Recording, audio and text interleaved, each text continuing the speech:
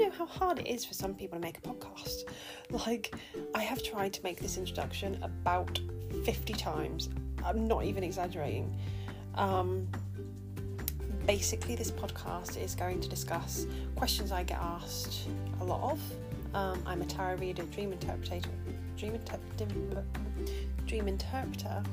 and a life coach, and so I get asked lots and lots of questions about what I do, but I also see lots of common themes, phases, cycles, whatever you want to call them, of life. So I noticed that lots of people will be suffering or struggling with the same kind of emotions or anxieties or fears, and whilst the situations and people might be different, the feelings, symptoms or side effects are all very similar. And so I think sometimes just knowing that it's pretty normal, and I'm not in any way protesting that I have all the answers. I'd be surprised if I have any, but I think sometimes just hearing that you're not alone and that you're not the only one feeling a certain way, especially at a certain time when you can think, oh, hang on a minute, I do feel the same as that person at this time. How crazy is that? Sometimes that kind of magical element can just make it feel more meaningful even when you're suffering.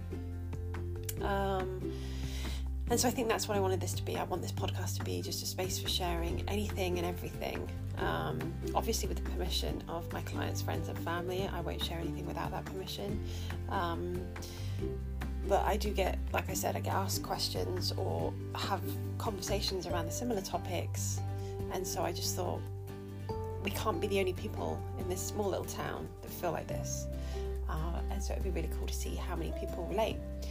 And also good promotion for my book. I cannot imagine right now how the podcast would relate to the book, other than title.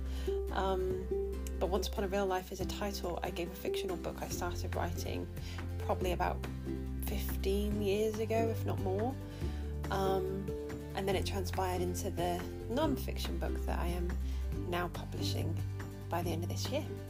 So whilst it's in its final stages of production, what better time to start a podcast?